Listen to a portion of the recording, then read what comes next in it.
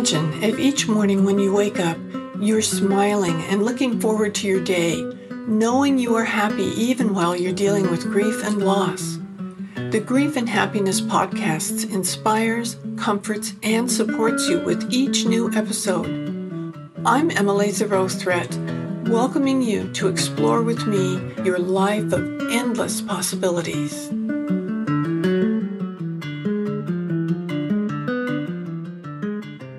Aloha! I'm so happy to have you join me today, and I'm thrilled to have my guest, Sherry, with me. She's written a book that I think is much needed because we have a tendency to focus on older people when we talk about grief and dying, and people of all ages die. And it's very important to be able to have ways to support and relate to them. And she's written just a beautiful book that is good for, what would you say, around mostly junior high school age, but really kind of on either side of that? Yes.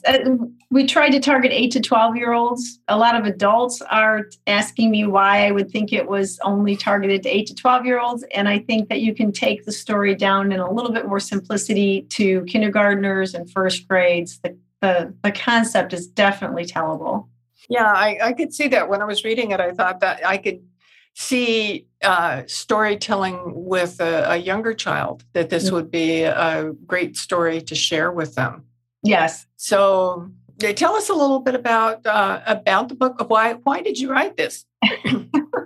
So the book's title is Heaven's Bell, and it's a story that I had told verbally probably 3 times when it was really meaningful to people that I thought needed to hear it. And the very first time I told the story, I did tell it to a first grader in a very abbreviated way.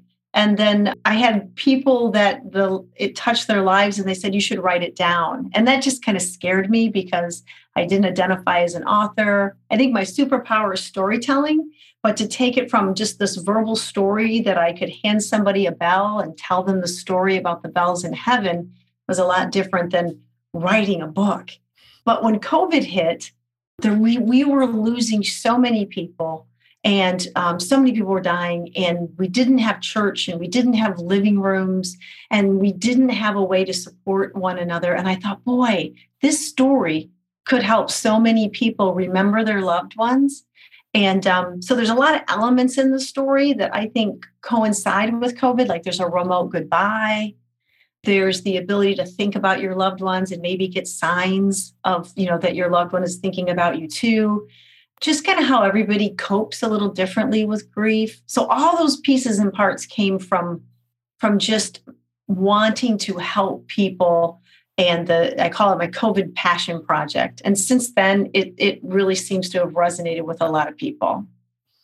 That's wonderful. I know a lot of what I do came out of the pandemic also, is it just was the timing when things happened. I had my book in the works before the pandemic, but it actually came out in January of 21. So It was really relevant. And it's so important to have ways to reach out to people. And this one, it's different than anything I've ever read before.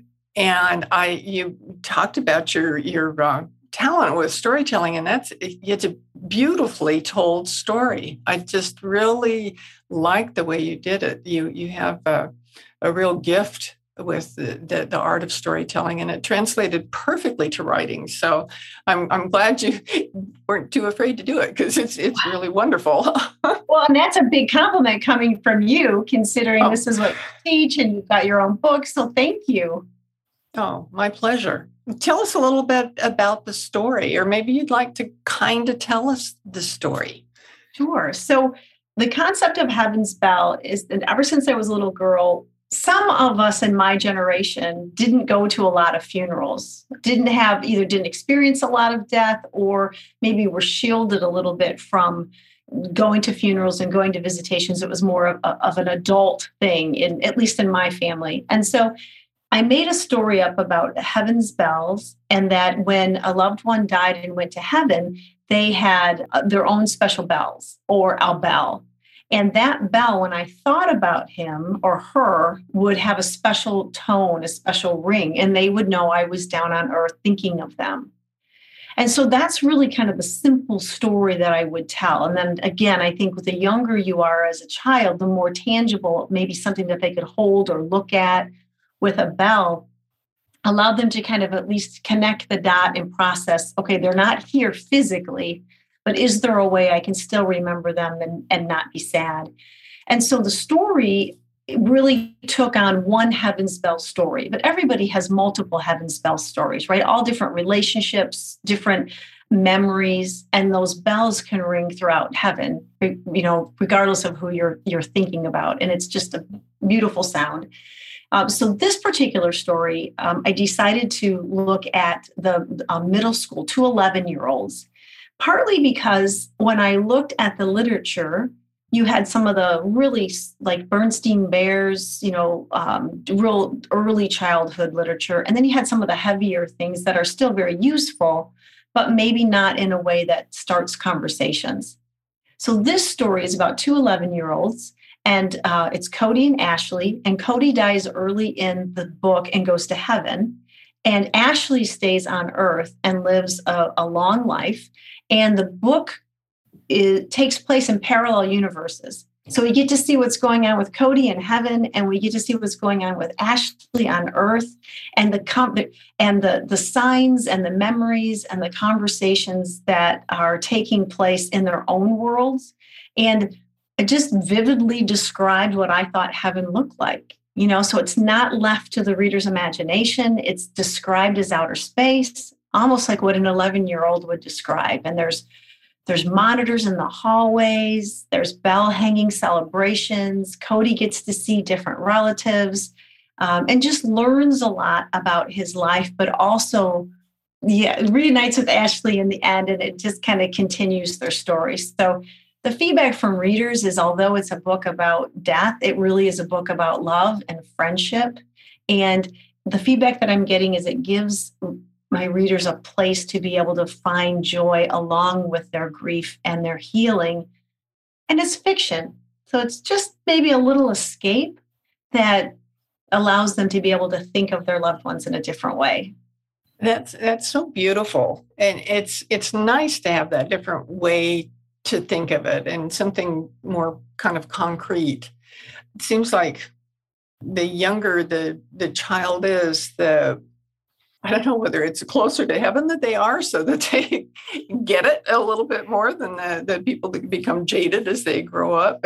You were just making me think about my daughter when she was about first grade. It must have been first grade. There was an Easter egg hunt at her school. And it was for anybody in the community. You didn't have to go to that school. And they had it in a fenced off area, and the parents had to stay outside, and only kids of a certain age would be let in, and they'd do their hunt, and then they'd come out and they'd reestablish the eggs and do that for about 3 different age groups. Well, when it was time for Abby to go in, there was this little girl that was there with her mother, and she was in an umbrella stroller. And she looked like she was my daughter's age or maybe younger. So she looked like she'd qualify to go into that. But she also looked like she was too old to be in a stroller. And so when they opened the gate and Abby and all the other kids went in, her mom started to push her in. And they said, "You can't take her in there." And she said, "But she's the right age group." And she said, "Well, you can't go in because it's only for," and she said, "Excuse me, she can't push her own umbrella stroller." And my daughter was listening to it, and she came over and she was really upset. Everybody had their own little Easter baskets. My daughter came over and dumped all of her stuff she'd picked up in her Easter basket into this little girl's Easter basket, and then took the stroller and took her on in. So, and I didn't know the girl, I didn't know her mom, but we had a conversation about that afterwards. And it turns out that the little girl had Wilms tumor. It's a kidney cancer. And that was kind of it. She wasn't going to be there a whole lot longer.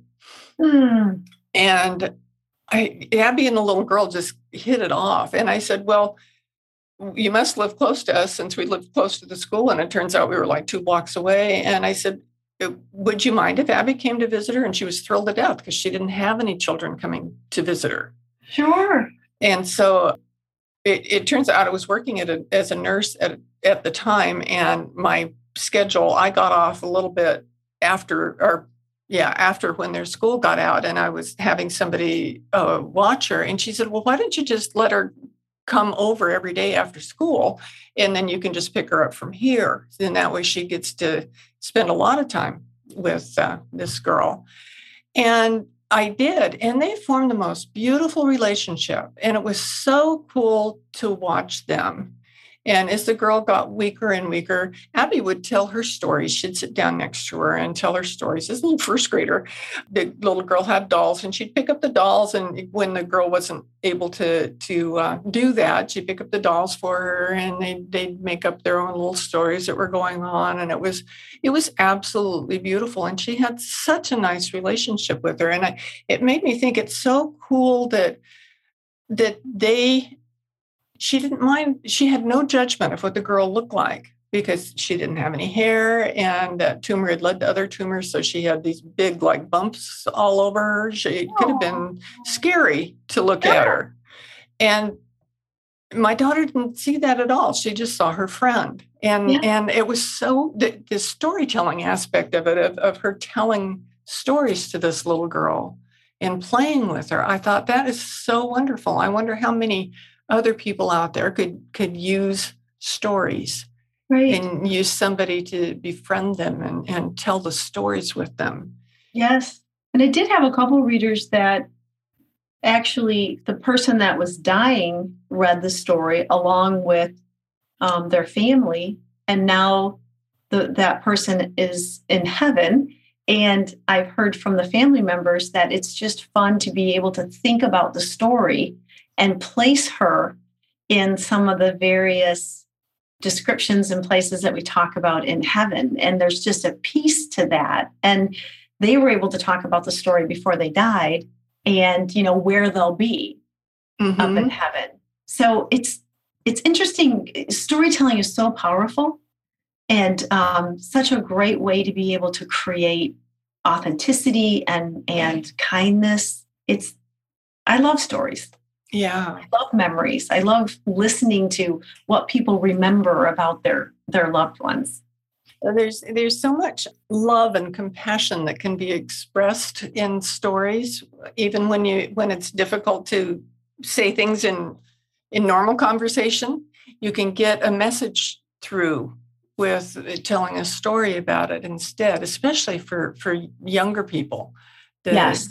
I think that's really a beautiful way to do it.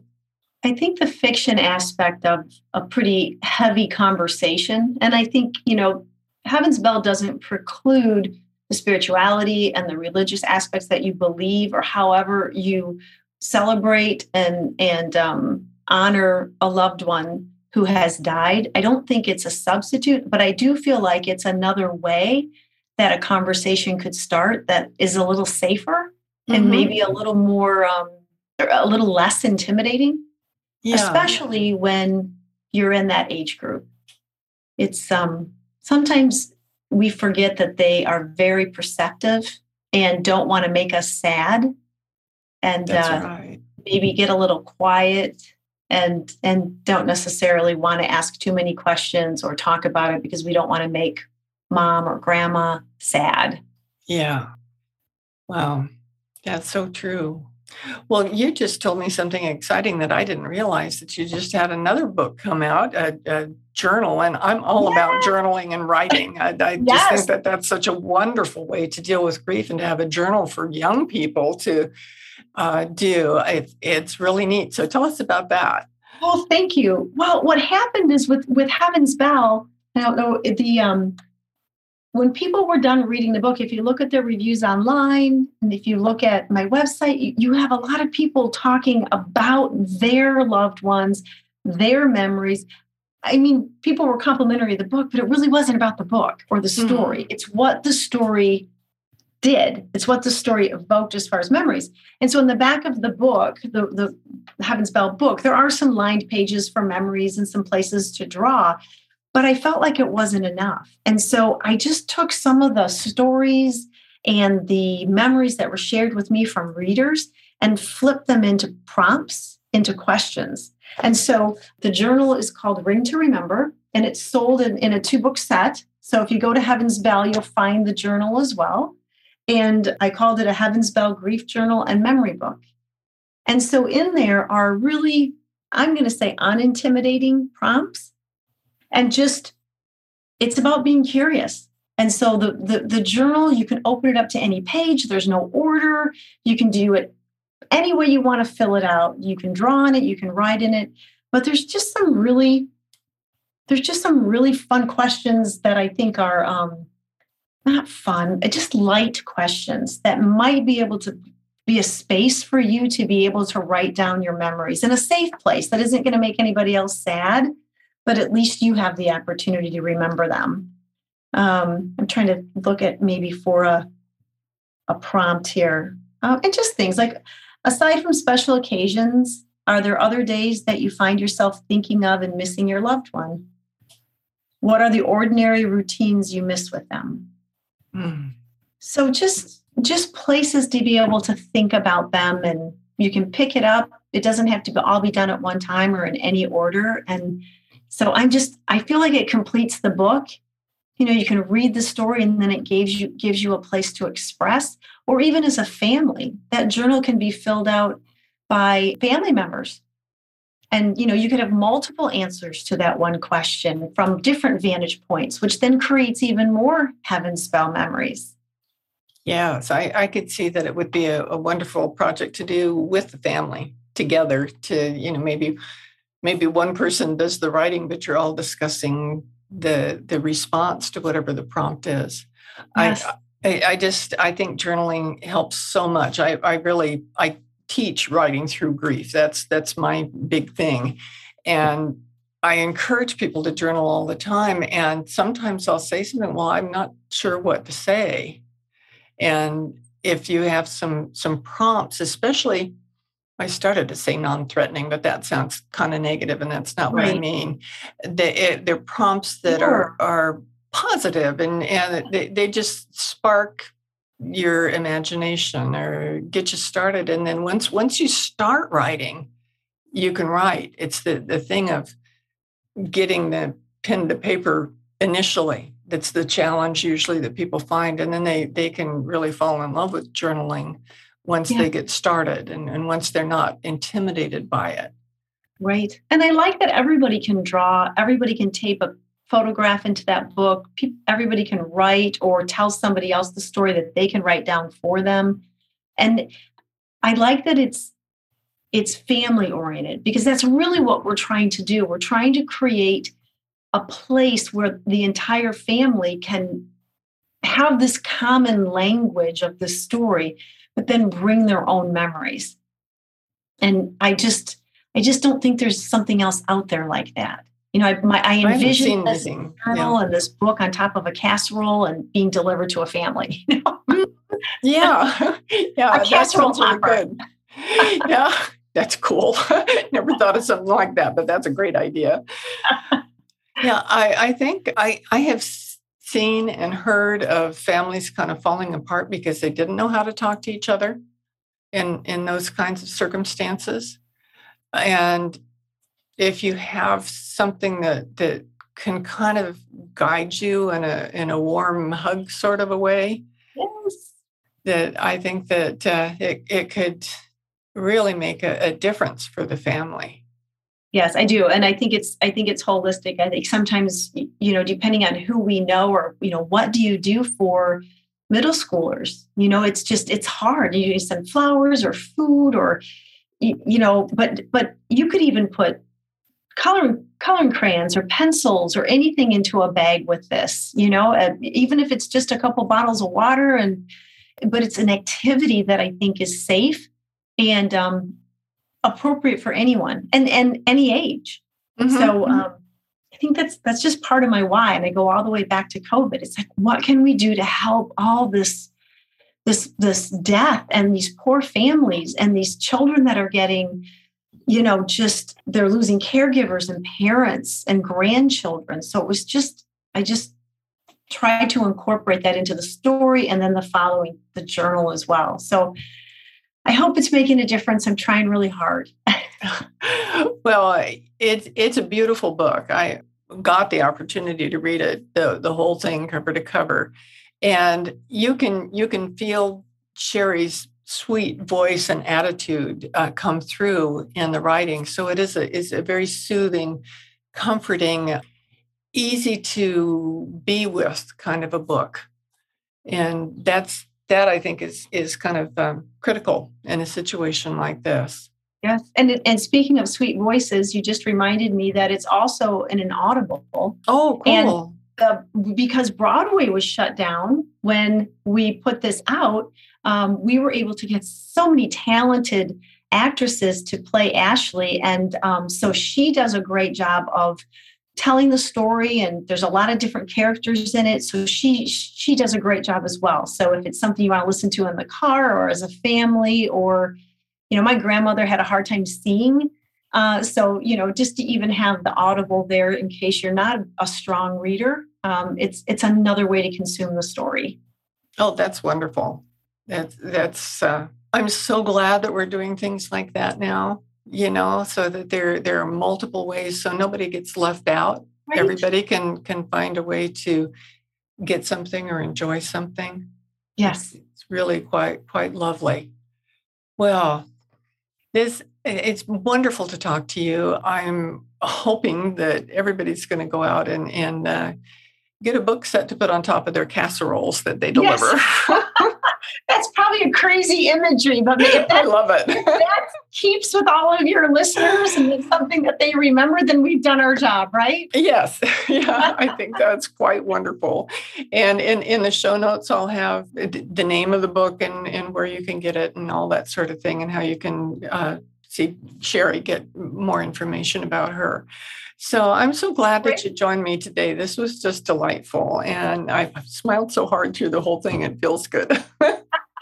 Well, thank you for inviting me onto your podcast. And I wish you the best of luck in continuing your message of healing and help. So thank you. Thank you very much. And for my listeners, we'll see you again next week with another wonderful guest. And I'm so glad that you listen along with us. Aloha. Do you want more comfort, support, and happiness? Join the Grief and Happiness Alliance. Visit my website at lovingandlivingyourwaythroughgrief.com and read my book, Loving and Living Your Way Through Grief. Be sure to subscribe to our podcast, rate it, review it, and binge on all our episodes on grief and happiness. I can't wait to welcome you back to another episode